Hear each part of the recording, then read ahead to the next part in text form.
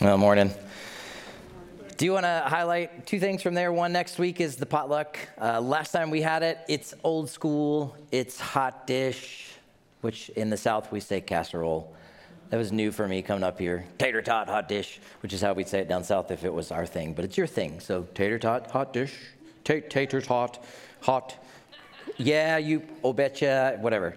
Hot dish, something good. But if you want to come, bring, I think the deal is bring a main dish and a side or a dessert, and bring extra, because we would love it if somebody shows up next week and they're like, oh shoot, I didn't bring anything, and then we want you to stay anyway, because it was a sweet time last time, just sitting, talking with people, stuffing our faces with food, and it's great. It's old school. It's how we do community. So we'd love for you to do that. Second is I would love to show you, if you need help with the app, on how to use we're asking you to join us in the daily prayer rhythm, and it's very simple. Actually, I don't need the app anymore. I don't even need the reminder, not because I'm super spiritual, but it's just like the Lord's kind of just been prompting me.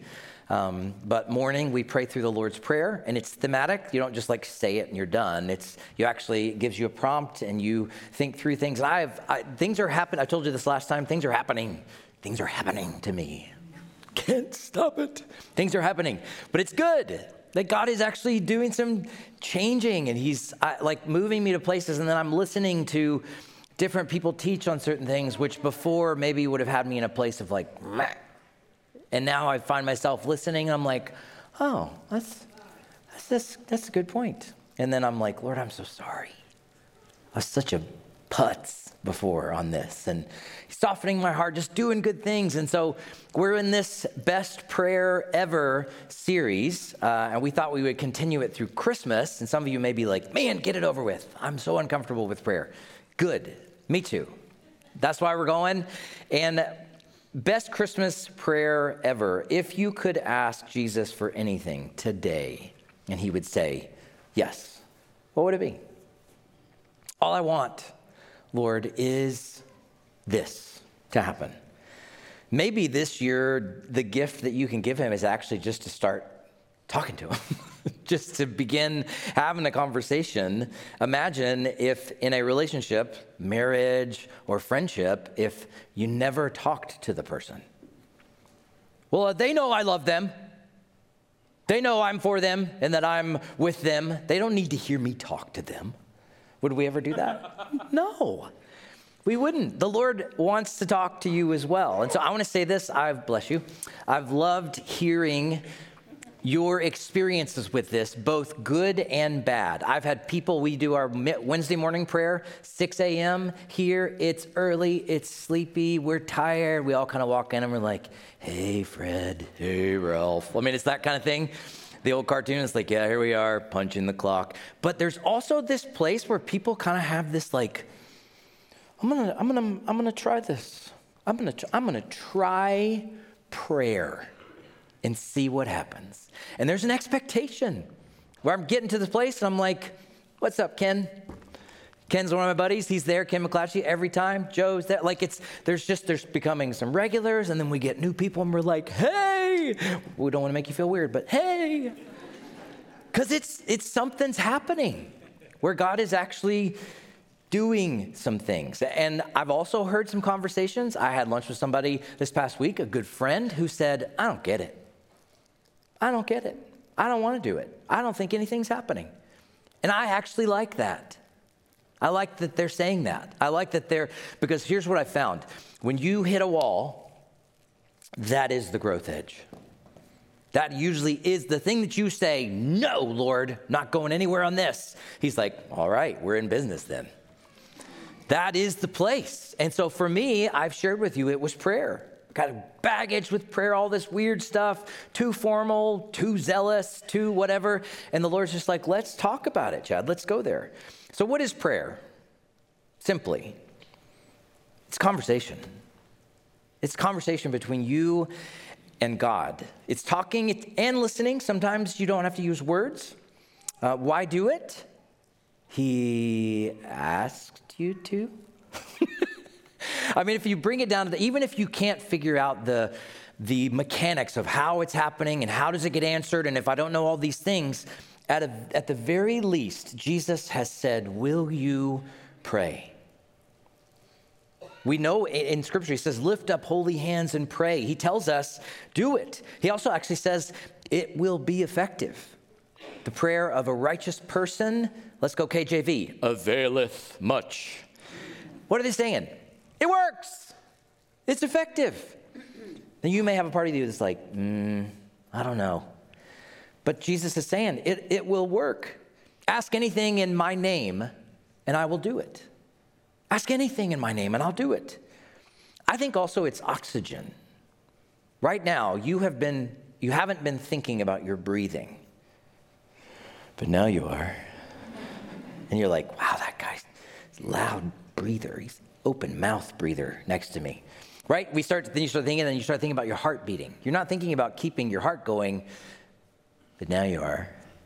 It's like, oh yeah, it is. It's just doing it. It's just continuing. But if I took away your ability to breathe, what would your body do? Yes. Eventually, yes.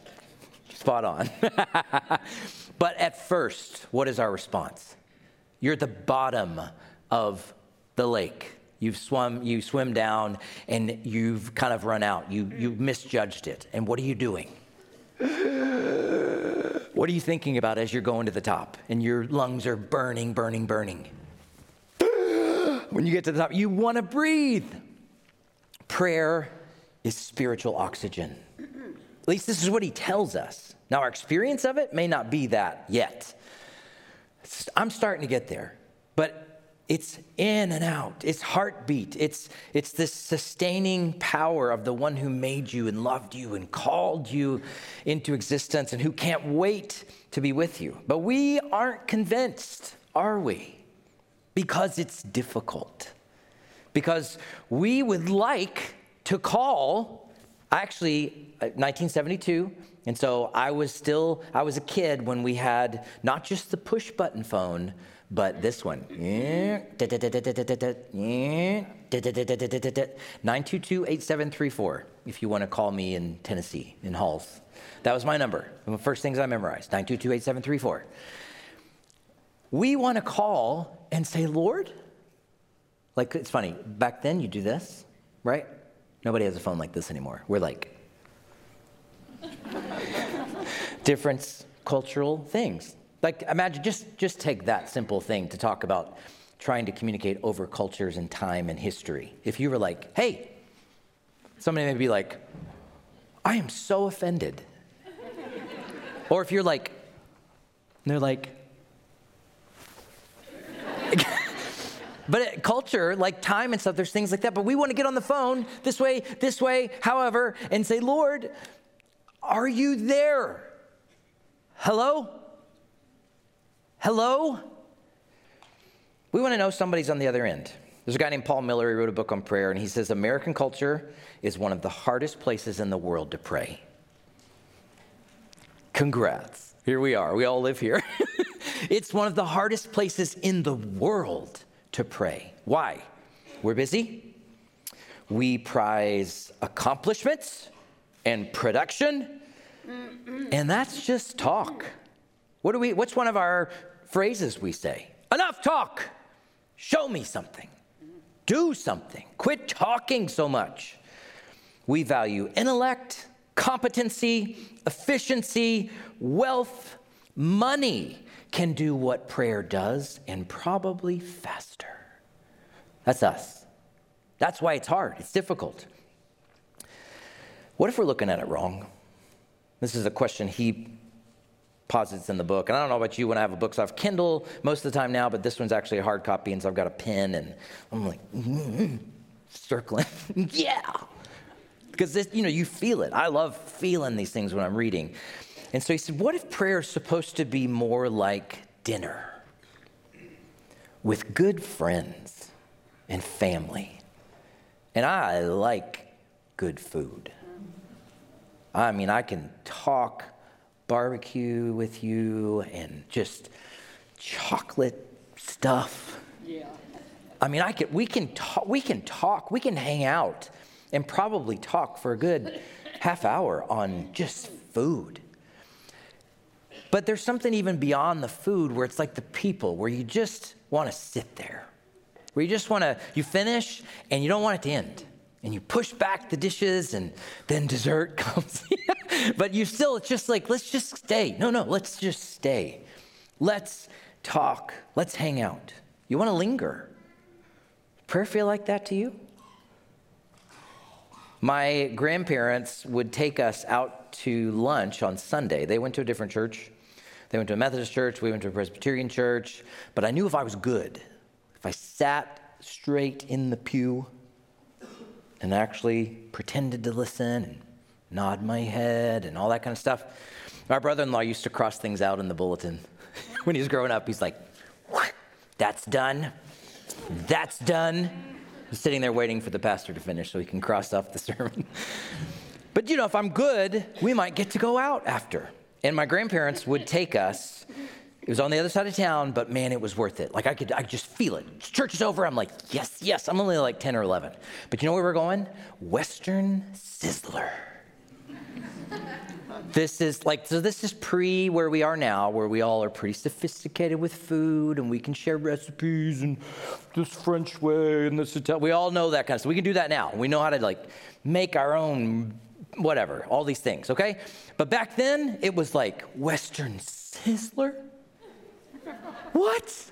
As a 10-year-old, you go in there and it's like this you go through this line. It wasn't a sit down. You go through the line and you tell them what kind of meat you want. And device capable of audio playback. Siri, what in the world? No, Siri. It's so funny on Sunday mornings when I'm getting ready, my watch is right there, and I've used it because the great thing about an Apple Watch is it will just vibrate. It doesn't wake up your wife. So, yay, good job. But I have it in the bathroom. I'm like, if I put that on, it's going to go off in the sermon. It's going to think I'm talking to it. So anyway, Sizzler, I'm standing in Sizzler. And you get those, those plates, the metal plates, the heavy metal plates. Anybody know what I'm talking about? You ever been on? It's like they say they keep your food warm forever and they feel heavy, which means whatever's on it is important. And so as a kid, I would always pick sirloin tips. I was like, can I get the tips, Granddaddy? Yes, you can get the tips. And the fries, the big fries that are crispy and hot. Yes. And I would sit at that dinner with my family and I was like, this is heaven. I don't want to leave here. This is the place. This is where I want to sit. And then take that to Christmas or Christmas dinner with my grandparents and what that meant and the gifts after dinner, all that kind of stuff. It's like times 100. And I was like, yes, this is life.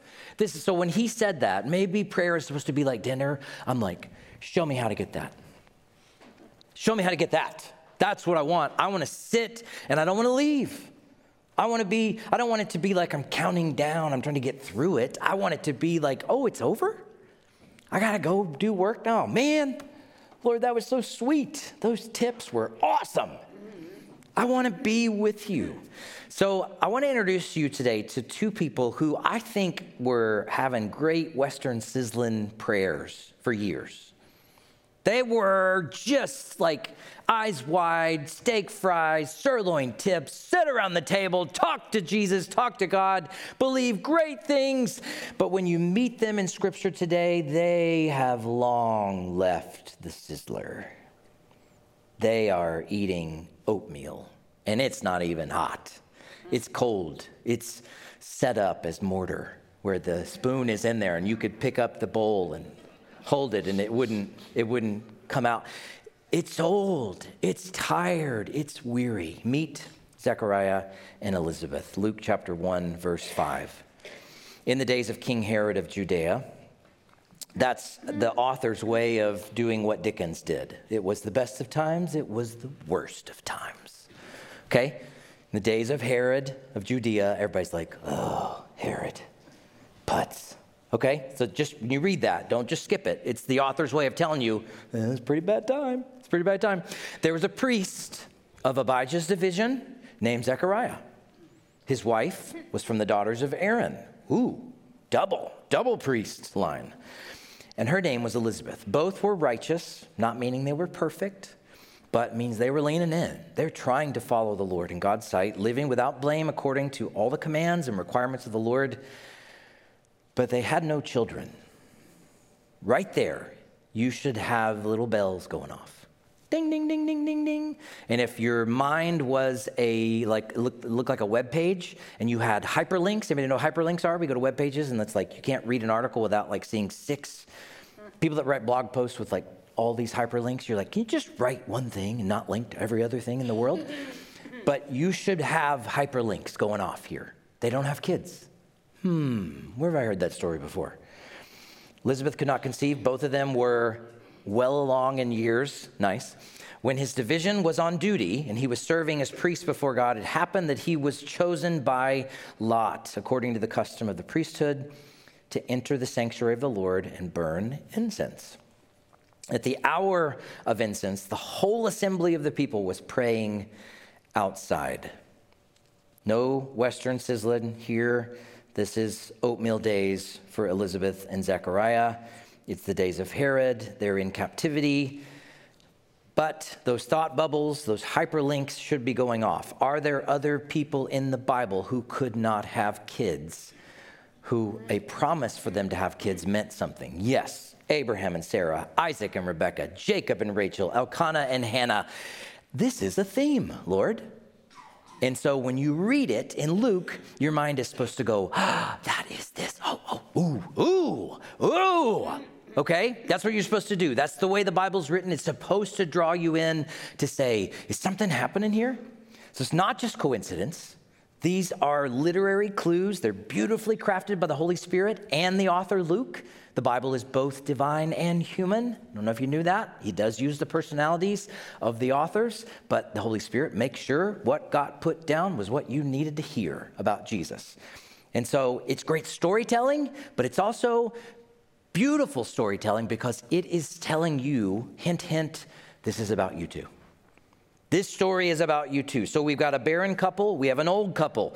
They're weary. They have oatmeal prayers. We've been praying, which, by the way, if you've listened to the sermons I've given in this series, all 3 best prayers that I've picked. First one, last minute prayer on the cross. Second one, midnight prayer. Wow, that's kind of late. Third one, oatmeal. Best prayers ever. Best prayers ever are the ones that are running on fumes. A bruised reed he will not break, a smoldering wick he will not put out. This is our God. And so this is where they are. We've been praying. We're tired of praying. Is God ever going to do anything? This is as much about prayer as it is about time. Now, the Bible has 2 ways to talk about time. There's chronos time, tick, tick, tick, tick, tick, time passing. God didn't do it. It's over. But it's also about time arriving. That is kairos time, which is the Bible's way of saying time that is pregnant. Something's about to happen. And so the moment comes, even though they're old, even though they've been waiting, even though they're tired of praying. Of the 16,000 priests in Jerusalem, let me say that again. Of the 16,000 priests in Jerusalem, it just so happens that Zechariah is sitting there one morning and he hears B5, B5, anyone? C2, C2, bingo, bingo, bingo, bingo, bingo, bingo, it's me. Zechariah gets picked. He's chosen by lot, which sounds spiritual and biblical, but it's bingo, folks. It's God's way of using something that was random to make sure that the old guy who's tired of praying gets picked on the day to pray for everybody. And what he's about to do, he will do once in he's never done it before. And after he does what he's going to do today, he'll never do it again. That lets you know how important it was. It wasn't some random thing where Elizabeth was like, hey, okay, have a great day at work. Oh, I heard you got picked. That's awesome. Wonderful. Go pray. That's not what's happening. It's like, what, really? Okay.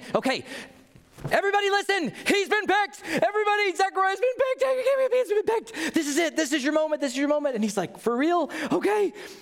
That's the level of excitement and what's happening here. Once this happens, he'll never do it again. It was a huge deal. And what was his duty? To go in to the temple and the altar of incense, to stir the flame, get the flames going again, get that aroma rising to God, because the altar of incense was a symbol of the prayers of the people. And it was never to go out. It was always to be burning.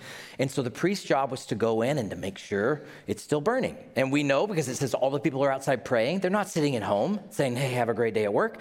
They're praying too. They're hoping it goes well. And today is his day. Zechariah. Chad. Put your name in there. You've been chosen. I don't care what's happened. I don't care how much you hate prayer. I don't care that you don't think I answer. You've been picked today to pray.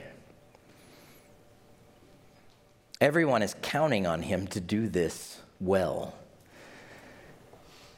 Zechariah and Elizabeth, even in their difficult moment, as well as us, we could probably all fill up that conversation with our difficult moments and unanswered prayers and difficult things that we're going through right now. He was still picked to come and offer incense, to pray. That's what he's saying. You have been asked. God has said, will you pray? Will you pray? Zechariah, it's your day to go to the Western Sizzler. You want to come? You're about to have steak on a metal plate. Will you do it? This is God's invitation. So I think the question is, just as we think about him, just to start, how about us? Are we believing? Even if we're so tired of it, are we believing that we've been chosen to stand before a holy God who loves us, who's crazy about us, who has amazing plans for the world and wants to talk to us? Will we do it? Will we lean in? Hold that thought. Let's see what happens to Zechariah. Verse 11, an angel of the Lord appeared to him. So when you read that, don't do the Sunday school boring Bible voice. And an angel of the Lord appeared to him. Ah. And he was like, wow, this is amazing. Whenever an angel shows up in the Bible, people probably need to change. We'll just say that nicely. They are terrified. And so don't read it nicely. Angel of the Lord appeared, standing to the right of the altar of incense. And when Zechariah saw him, he was terrified and overcome with fear. I'm going to die. But the angel said to him, do not be afraid, Zechariah, because your prayer has been heard. What prayer? Your prayer has been heard. Your wife Elizabeth will bear you a son. That prayer, I haven't prayed that seriously in so long. That's more than oatmeal, God. That's been concrete forever. Yeah, that prayer. Your prayer has been heard. Your wife Elizabeth will bear you a son. You will name him John. There will be joy and delight for you. Many will rejoice at his birth. He'll be great in the sight of the Lord. I think Zechariah at this moment is going, what? You know this is me, right? You know this is me, Lord. Look, me? He will be great in the sight of the Lord, will never drink wine or beer. Don't be a dummy and take that verse and think it's like something you can pull out and beat somebody over the head. That's a clue as well to say it's a Nazirite vow. It's somebody who will be set apart and holy. It's not so that you can say, see, he didn't drink wine or beer. That means somebody should drink wine or beer. Boom. That's not how we use God's word, okay? It's a very Western way to use God's word, but it's not how we use God's word. We're going to be more nuanced. We're going to read it, understand what's happening here. He's saying he's going to be set apart. He's going to be special. He will be filled with the Holy Spirit while still in his mother's womb. Before I move on, I'm going to read that sentence one more time. He will be filled with the Holy Spirit while still in his mother's womb. I know there's a lot of stuff going on in our world and our culture that deals with life. When does life begin? Laws to protect life. All those things are really important conversations and very complex. But God's word tells you that's how he thinks of it. That's how he thinks of it. Now, the application of that, don't go like you're doing with the pulling the beer and the wine verse. I'm going to go hit people with this then. No, but it should inform your prayers for sure. John the Baptist is going to be filled with the Holy Spirit still in utero. He will turn many of the children of Israel to the Lord their God. He will go before him in the spirit and power of Elijah. That right there would have been a hyperlink in Zechariah's mind to say, what? No, not hit. Oh my goodness, because Elijah meant Messiah. Whoever's coming in the spirit and power of Elijah means the Messiah is coming. So he's starting to get excited. Turn the hearts of the fathers to their children, the disobedient to the understanding of the righteous, to make ready for the Lord a prepared people. The first section, we talked about time, how long it had been, how it was unexpected, how tired they were, but eternity crashed into temporary. Now we see that the local physical space that they inhabit, and I want you to think about Winona. I want you to think about your town, Fountain City. I want you to think about your house right now. I want you to think about a space in your house. I want you to think about a chair in your house and that it's got a spot on it that needs to be cleaned. Whatever. Like you think of something very specific that is yours, that you know, and we see that God is invading local space. He's stepping in. How do I know this? Where was the angel standing? Do I remember it? To the right of the altar. This is not, there was an angel. It was amazing. There was an angel standing right here, this spot, in this temple, in front of my eyes. And did he see him? Why, yes, he did, with his own eyes. He was terrified. Did he hear him? Yes, he did. Eternity broke in to local space. That's what God is doing. He's peeling back the veil. Cracks are being formed somehow between this realm and that realm.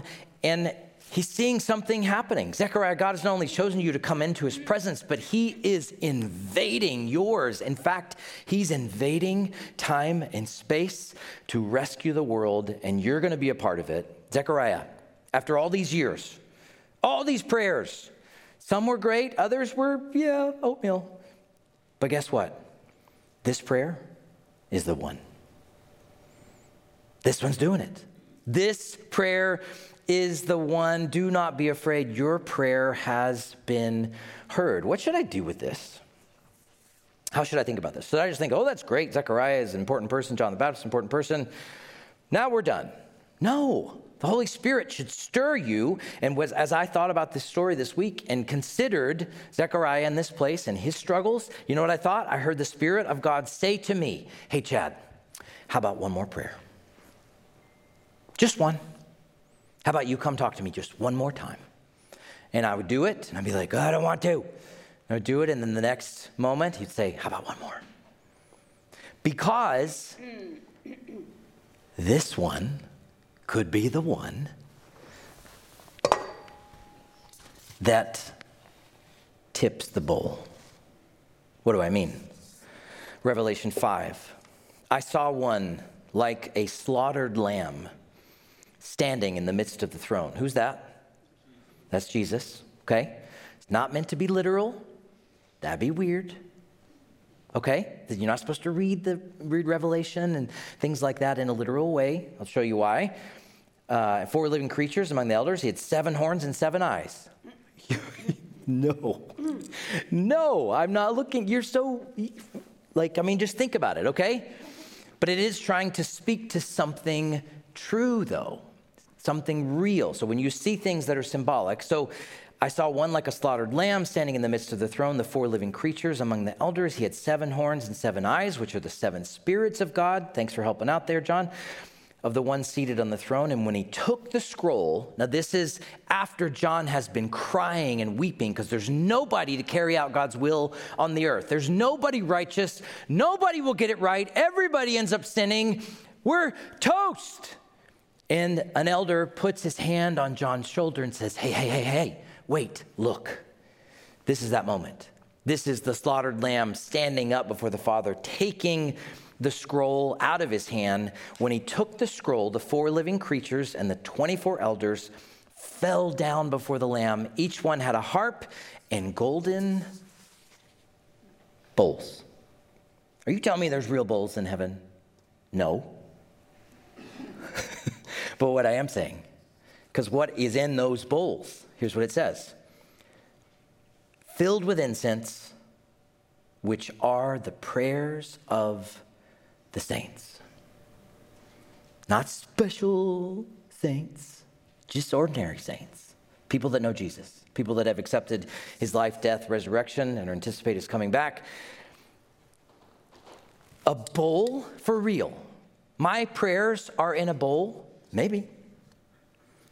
But symbolically, what it's trying to say is, what does he do with your words? He keeps them. And then Revelation 8 tells us that eventually when God wants to do something on the earth, something huge, and carry out his will, what happens? The prayers are tipped. Your prayer may just tip the bowl. Well, probably the good ones, right? Well, let's see. Whoa. Yeah, I don't pray that way. That's a good one. Oh, but wait. It's one of Chad's prayers. It's like a fortune cookie prayer. It's so oatmeal, you wouldn't even believe it. But it's in there. It's in there. He treasures your voice. He wants to hear from you. And I don't know why, but this is how he does things. This is how he does that. He accomplished. Can God do whatever he wants without any of us? Yes. Has he decided to do it with us? Yes. He has said, pray. I want you as a part of this. So Zechariah's prayers for a baby, prayers to be faithful, prayers for Israel to be free, I don't know, for the Messiah to come. Guess what? The angel says, it happened. Your prayer has been answered. Which one? Yes. You're going to have a baby and the Messiah is coming. How does that work? Why does God work that way? You're going to have a baby and the Messiah is coming. Zechariah and Elizabeth, you will have a supporting role in the events that will lead to God saving the world. You up for it? You ready? God could have done this 100 other ways, but he chooses an old man and a woman who is well along in years, who can't have a baby, and he uses what many of us might just label as talking to the air. Prayer to do it. Well, prayer doesn't really work, though, does it? So how does Zechariah respond to this news? Let's look at verse 18 as we finish here. How can I know this? Uh-oh. This is one of those uh-oh moments in Scripture, because we know what happens next. It's like he seems to get in trouble. I'm rethinking this a little bit this week as I've meditated on this passage of Scripture, which, by the way, the Bible is not meant for you just to go in secret and read it on your own and then come out and never talk about it. It is actually meant to be read aloud in community. And it is meant to be read over and over and over. It's meditative literature. It's not you going to the DMV and getting something done and being like, oh, I can't wait to get out of here. It's something that will change you. And so as I've looked at this story this week, guess what? Meditated on it. I was like, I think there's something going on here that's a little more than like a rebuke to Zechariah. But he does seem to be in trouble at the beginning. How can I know this? Zechariah asked the angel. I'm an old man and my wife is old. She's beautifully well along in years. He's a smart man, isn't he? He doesn't say she's old. I noticed that right away. Nobody says that about you are old. No, you do not say that. I'm old. My wife is beautifully well along in years. Even in front of the angel, she's not even there. Good job. The angel answered him, I am Gabriel, who stands in the presence of God. Do a little Google search on Gabriel. He shows up in the Old Testament. He's the one who tells Mary and Joseph. Pretty important dude. I was sent to speak to you and tell you this good news. Now listen, you will become silent. This is the part where usually we think, ooh, he's in trouble.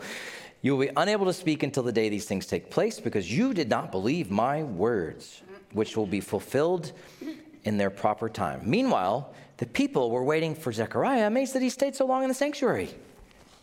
Hey, you think he fell? He is old. You know there were people There are always people. I know some of you. It's supposed to be serious and all spiritual, and people are outside all praying. You know, there were some guys just cracking jokes like, he totally went down. He's so old, I'm always wondering if he's going to stay upright just when he's walking around. So they're wondering, what's going on? Why is it taking so long? This doesn't take this long. Church never takes this long. Don't read past those details. They're there for a reason. When he did come out, he couldn't speak to them. They're like, I told you, dude had a stroke or something. He's like, whew, he's gone. Okay, they're just thinking this stuff through. He's making signs to them. They're like, he's lost it. Oh my goodness, what's going on? And he couldn't speak. When the days of his ministry were completed, he went back home. After these days, his wife Elizabeth conceived, kept herself in seclusion for 5 months. She said, the Lord has done this for me. He has looked with favor in these days to take away my disgrace among the people. So the reason I think he's not in trouble is this isn't an unusual request. In the Old Testament, you got guys all the time saying, can you give me a sign though? How about, don't get mad at me. I'm going to ask you for just one more sign, Lord. God's like, sure. Zechariah says, hey, how can I know? No! No, it's not. You got to look, you read scripture with scripture. And so something else is happening, something for his good, something for the people. We live in a culture right now that likes to share everything. Everything. Everybody's got an opinion about everything. Everybody wants to talk. Everybody wants to say something. And so what do we have happen? Gabriel says, you're going to actually not be able to talk for a while. And we know from the text that he probably was also deaf. Verse 62 says that when they went to talk to him, people were making motions with their hands. Why not just say it to him? Hey, what do you think? No, they're like, hey, we wanted to talk to you. So he's probably deaf and mute. The word can mean both things. So God puts him in a womb. The Holy Spirit brought this verse to mind. Be still and know that I am God. That's a good thing. You want to know where to start with prayer? Silence. That's not too hard. Maybe it is, but be still. Listen. I think this is one of the best descriptions for prayer. Listen, Chad. Learned so much just in the last month or so of doing this, of just not trying to fill up the space with words and just sitting before the Lord and starting with, hey, here I am. And that's it. And just listening and waiting for him to just reveal his love for me, his heart, not having to fill everything up. I imagine Zechariah trying to tell Elizabeth that she was going to be pregnant without using words.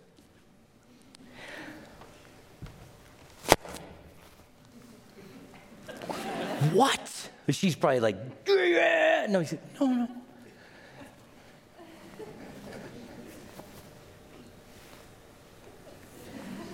Tears. For real? Beautiful. How much more was said in that moment with his inability to speak a sentence, with just motioning and just tears, and probably a lot. Just as John the Baptist grew in Elizabeth's womb for 9 months, so the life of God, the hope of God, the promises of Jesus would grow in a womb of silence for Zechariah. I bet he had some great conversations with the Lord because he couldn't hear anything else. He couldn't say anything else. Completely focused on what happened. I think that's a good place to start. So we're back to, I don't have Western Sizzler for you today as we come to the table, but it's better. It's better. I'm going to have those who are serving come forward, and we're going to do something that the church has done for thousands of years, also because Jesus has asked us to. I think we've kind of mixed this thing up, though. I think we've made it so formal that we're afraid of it, when really, in the first century, it was just a meal. Like you'd go to somebody's house and they'd say, hey, we're going to remember today what Jesus did for us and that he died. And they're like, wait, what? You might have a friend over. It's their first time there. But the church gathered saying, hey, we're going to talk about this. We're going to listen and remember what Jesus did. Because he wants you at the dinner table. He wants you to speak to him. He wants to interact with you. So as they're passing that out, I want to read, as I always do, from the Old Testament to show you this is not something that was just made up. This was planned all along. Isaiah 53. And I think it's worth mentioning Isaiah was a prophet who said a lot, you can read, and who never really had anybody respond to him. How's that for preaching? Wouldn't that be fun? What'd you do? Yeah, I preached at this church and nobody liked it, ever. My whole life. That's Isaiah. It wasn't until later that people started reading his stuff and saying, this is amazing. So his experience as he's writing these things down, as people are like, you're so lame. You're so lame. We hate what you're saying. We can't stand it. And yet he wrote, this one who is to come will be despised and rejected. He'll be a man of suffering who will know what sickness is. He'll be like someone that everyone will turn away from in disgust. He'll be despised. People won't value him. Yet if the faith is there, the gift of grace is there, you will believe that he himself bore your sickness. He carried your pain. That he was actually struck down by God. A plan, afflicted. That he was pierced because of our rebellion, crushed because of our iniquities. That the punishment that we would witness on him would be for peace for us. We would be healed by his wounds. We all, like sheep, have gone astray.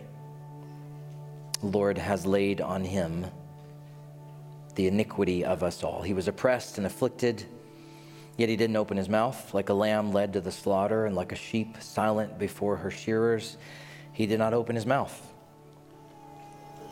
Silence. He was taken away because of oppression and judgment. Who considered his fate? He was cut off from the land of the living. He was struck because of our rebellion. He was assigned a grave with the wicked, but he was with a rich man at his death. He had done no violence and had not spoken deceitfully, yet the Lord was pleased to crush him. Why? For us. So we could come to the table. So we could speak. So we could boldly approach the throne of grace where Jesus has gone before us. So that night when he opened their Passover meal, he took bread, he blessed it, and then he broke it, gave it to them and said, take and eat. This is my body. Let's partake together.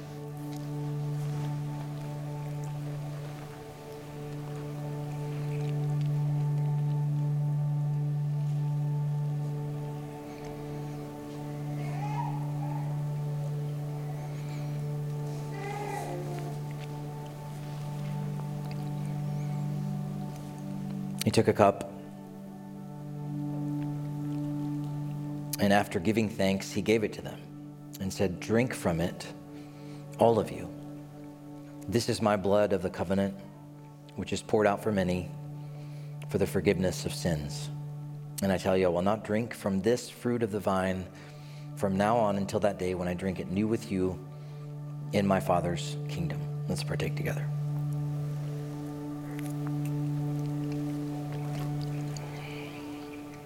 Lord, we remember.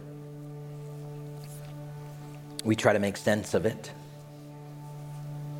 I bet there's as many people as there are in here, there are probably that many different experiences of relationship with you and what that looks like and the places we're at.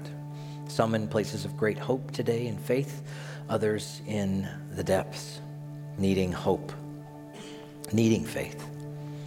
Lord, you invite all of us to speak. You invite all of us to come close. Lord, you say, I want to hear your voice. I want you to be a part of bringing about transformation, not only in your life, but in the people around you. Lord, thank you for picking us. Thank you for choosing us, Lord. We had nothing about us that made us deserving of your choice, but you have loved us anyway. God, thank you that our prayers are included in your plan. We don't understand why, but Lord, we'll believe it. And Lord, thank you for the gift of your Spirit's restraint sometimes, and maybe putting us in a place of where we just need to listen. No laboring, no coming up with the right words. Just listen while I work. Lord, while Zechariah sat in silence for 9 months, John the Baptist was growing.